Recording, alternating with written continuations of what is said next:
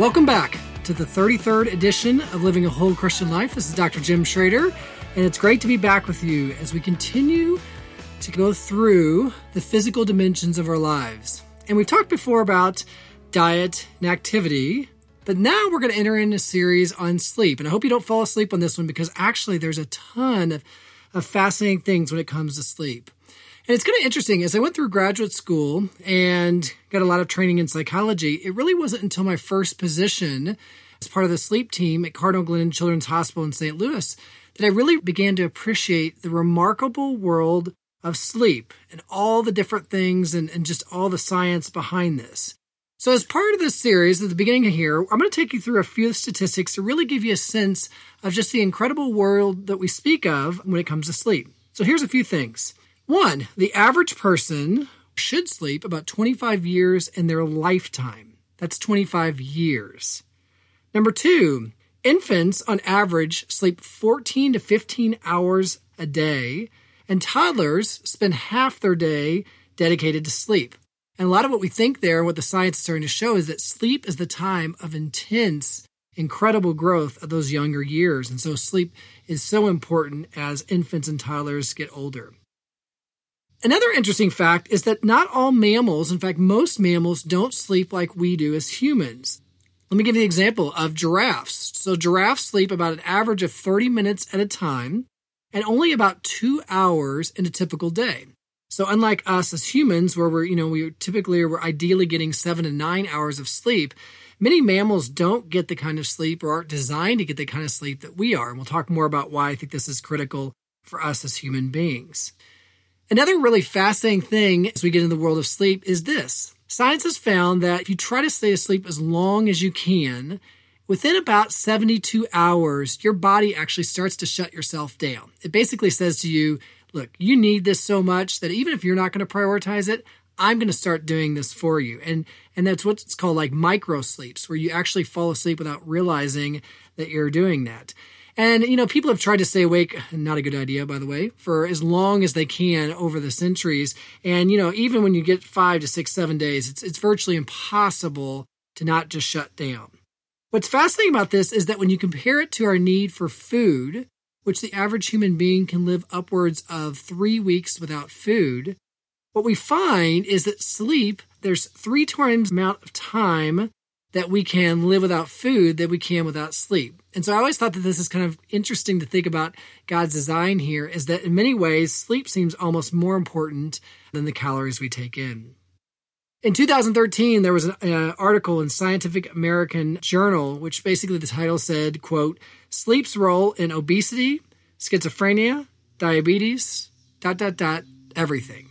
And the article really summed up this idea well, and it went into a lot of different detail about the fact that sleep pretty much is connected to almost every major function for us as human beings. So again, here's some interesting facts to think about this.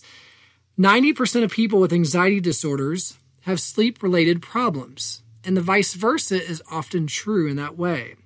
Number 2, healthy sleep-deprived kids, these are kids that are completely healthy, look a lot like kids with ADHD when you look at parent and even teacher rating scales. In fact, there's often concerns, and this is really pertinent in my line of work, that kids are regularly misdiagnosed with ADHD when they're actually just sleep-deprived.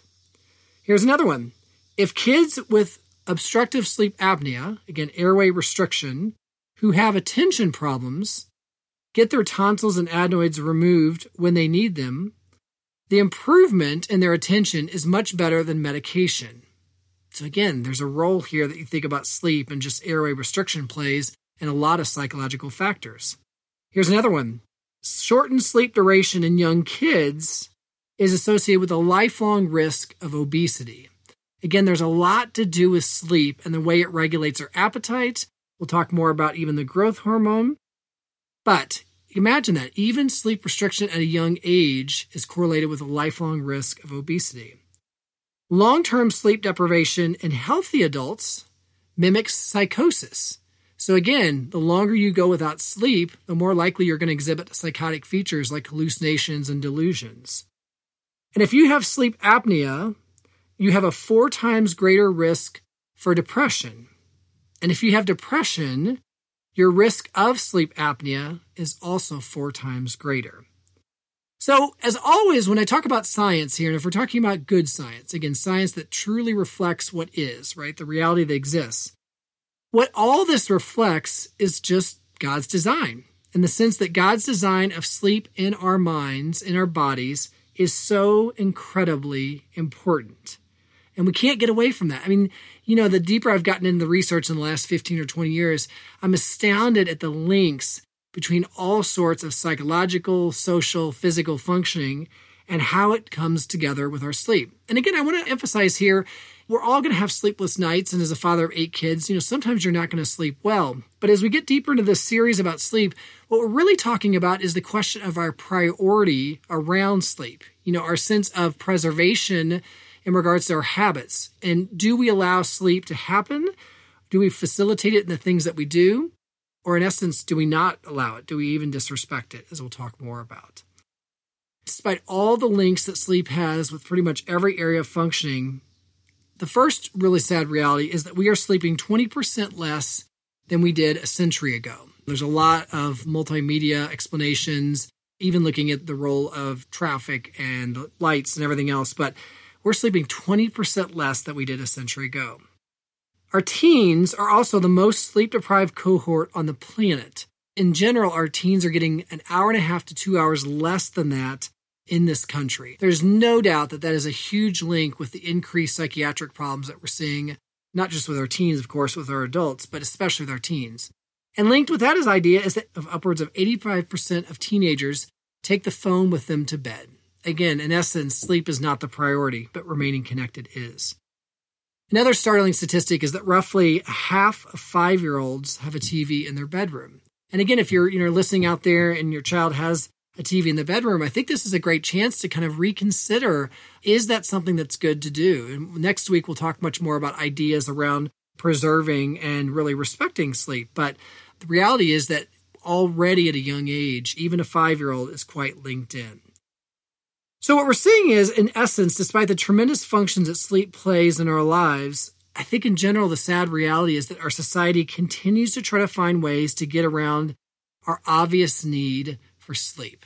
And in essence, and I know this is often the intention, of course, if we are disrespecting God's design for the role that sleep plays in our life. Again, remember, 25 years of our life should be dedicated to sleep by the time we pass on. And I kind of feel like here's a few things that we're saying to God about sleep here. One is it's like we're saying to God, okay, God, I want my body to be able to repair and restore itself, to be able to come back from injuries, to be able to come back from, feeling worn down, and all the different ways that we want our body and mind to repair itself. But I am not willing to preserve the sleep that's designed to do this, right? In fact, slow wave sleep, stage 3 and 4 sleep, which is really critical around, repair and design, we threaten to kind of really not only reduce that, but eliminate that from our lives by the way that we often prioritize or don't prioritize sleep. Here's another thing I feel like we're saying to God. God, I want my muscle growth, my metabolism to be at a healthy level. I want to feel good about the way I look. I want to feel good about my ability to be active.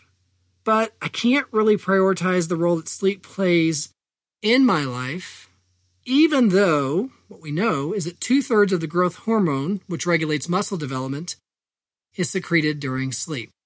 Again, we say to God, we really want these things.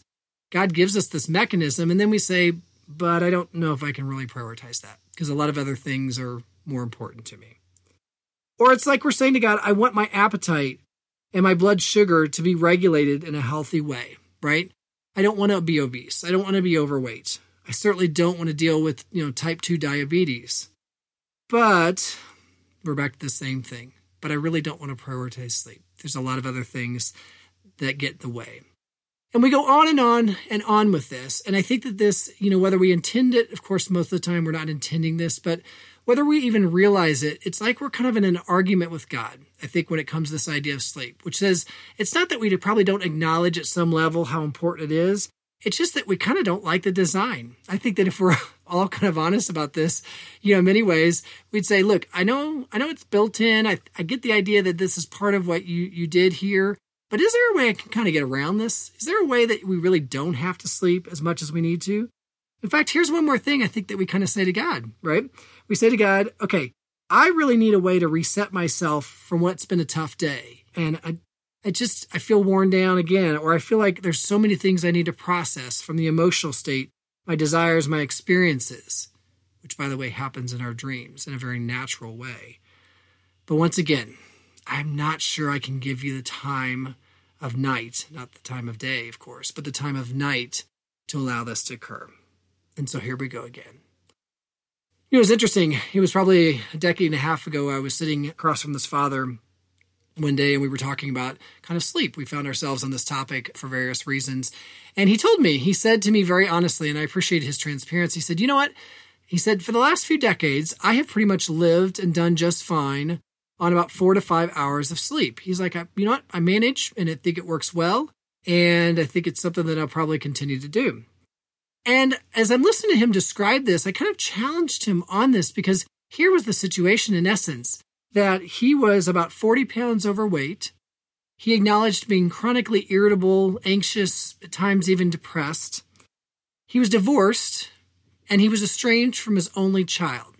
And here he was sitting across from me talking about the fact that he had felt like he had really done just fine on 4 to 5 hours of sleep. And I realized once again that it wasn't like he was trying to counteract God's design. He just didn't see the relevance or the connection between the two. You know, his irritability and his estrangement and the divorce, there were lots of other reasons, even the obesity, that he could have constituted why that had occurred. But for him, sleep just seemed almost irrelevant. And I think that's what happens here. I think that, in fact, the sad thing is the topic of sleep itself actually puts us to sleep. When's the last time you really heard a great Christian commentary on the idea of sleep? Thousands and thousands of articles are written on things like abortion, things like gender diversity, on political issues. Again, I recognize these are really important issues, and we certainly should weigh in. But when's the last time you've heard a Christian commentary about the role of sleep? And in fact, it's so interesting when I think about like even our 7 deadly sins, our Christian church, we like to focus a lot on things like issues of lust and greed and envy. Again, critical issues in the way that we draw ourselves away from God. But what do we call it when we take something like sleep given to us freely, completely without anything, like no strings attached, and we in essence reject that? What do we call that? I mean, I guess you could argue we could call it sin or whatever you want, but I think that the issue here, and this is why this podcast, I think that this issue of living a whole Christian life is so, so critical, is that we take something that we spend 25 years of our life, and we seemingly, through our faith, make it almost irrelevant. And meanwhile, then we take issues that are so, heightened and so controversial, and we spend our days critiquing and responding. And meanwhile, this little insidious thing that we do hours and hours a day slowly slips by, right? Slowly slips by in a way that we almost just don't even pay attention to it.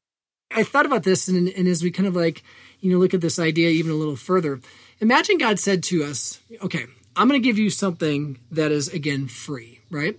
I'm going to give you something that's not only free, but you don't have to do anything. All you have to do is prioritize it. All you have to do is set up the habits around this. And beyond that, it requires no effort. And in the constant sense of it being free and requiring no effort, here's what you get in return. You get improved attention. You get decreased irritability. You get decreased anxiety. You sustain better mood over time. Your energy level, although at times it may wane, overall will be much better. Your ability to repair your injuries, your ability to deal with, again, feeling worn down, will improve. Your organ functioning will get better, and the systems in your body will not only be more regulated, they will maximize themselves in ways that you were designed to have. And oh, by the way, too, those difficult experiences, even those earliest sexual development, even all the things that you don't know how quite to deal with, this particular mechanism that's free, that requires no effort at all, it's going to help you in that too. It's going to process things in ways that are mysterious, but in ways that are as real as the table in front of you.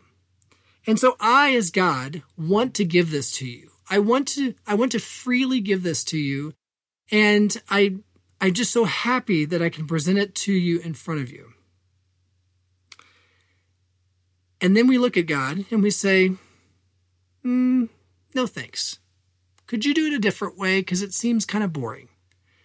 It really, I've got a lot more interesting things to do. I've got a lot more important things to do. God, I'm really busy, God. I'm a father of 8 kids. Don't you understand? I've got a lot of things to fit in here. I've got a lot of ambitions. I've got a lot of desires. I've got people that want me to do things. And frankly, I've got just much more interesting things to do. So God, in essence, hands us this gift. And we say, as a society today especially, right? No, thank you. But if we can change a little bit, I might consider it. If I can put a TV in my bedroom, or if I can do some other things to make it a little bit more interesting, okay, I'll consider. But not really the way that you've designed it. And so, again, if you're out there listening, the idea of this, it's not to invoke guilt, but rather just honestly to make sleep even relevant. Because back to the question of, you ever really heard a good commentary on sleep?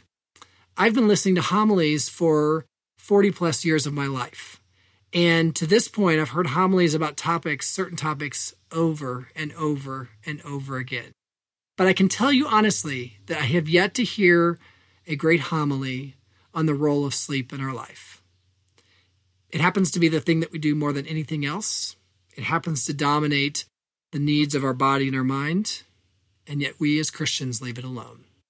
So here we are tonight, and wherever you're at today, listening, and whatever's going on, let's just kind of raise the bar of curiosity here. Let's just raise the bar of kind of consideration of this incredible gift. And if you say to me, I've never slept well at all, it's not incredible at all, well, next week we're going to talk more about that. And I get that. Again, the key here is not to say that we can always sleep well. The key question we're asking tonight is, do I prioritize this gift? Do I give it its time and its due? And that is, again, the essence of, as we go through these physical dimensions of our lives, and we tie in this final dimension, we have those 3 pillars of health, but really the 3 pillars of our physical dimension: sleep, diet, activity. When we start to see all 3 of those as gifts, we find ourselves in a much better, much more enlightened place of God's light coming through into our lives. This is Jim Schrader. Be holy, be whole.